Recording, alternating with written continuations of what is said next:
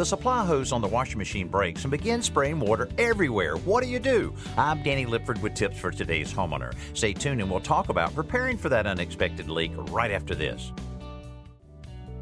When a leak develops in your home, turning the water off quickly is essential to minimize the damage to your home. So do a little planning now while there's no emergency.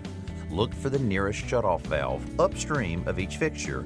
In an emergency, close that valve first, turning it clockwise until it's tight. Not sure which way to turn the valve? Remember, left loosens, right tightens. When all else fails, you should know where the main shutoff valve is located for the whole house. This is usually located on the house side of your water meter, typically in the front yard near the street. Remember, little used valves can become stuck with age, so check them out with a turn or two and lubricate them to ensure they'll work smoothly if you need them in an emergency. I'm Danny Lipford with Tips for Today's Homeowner.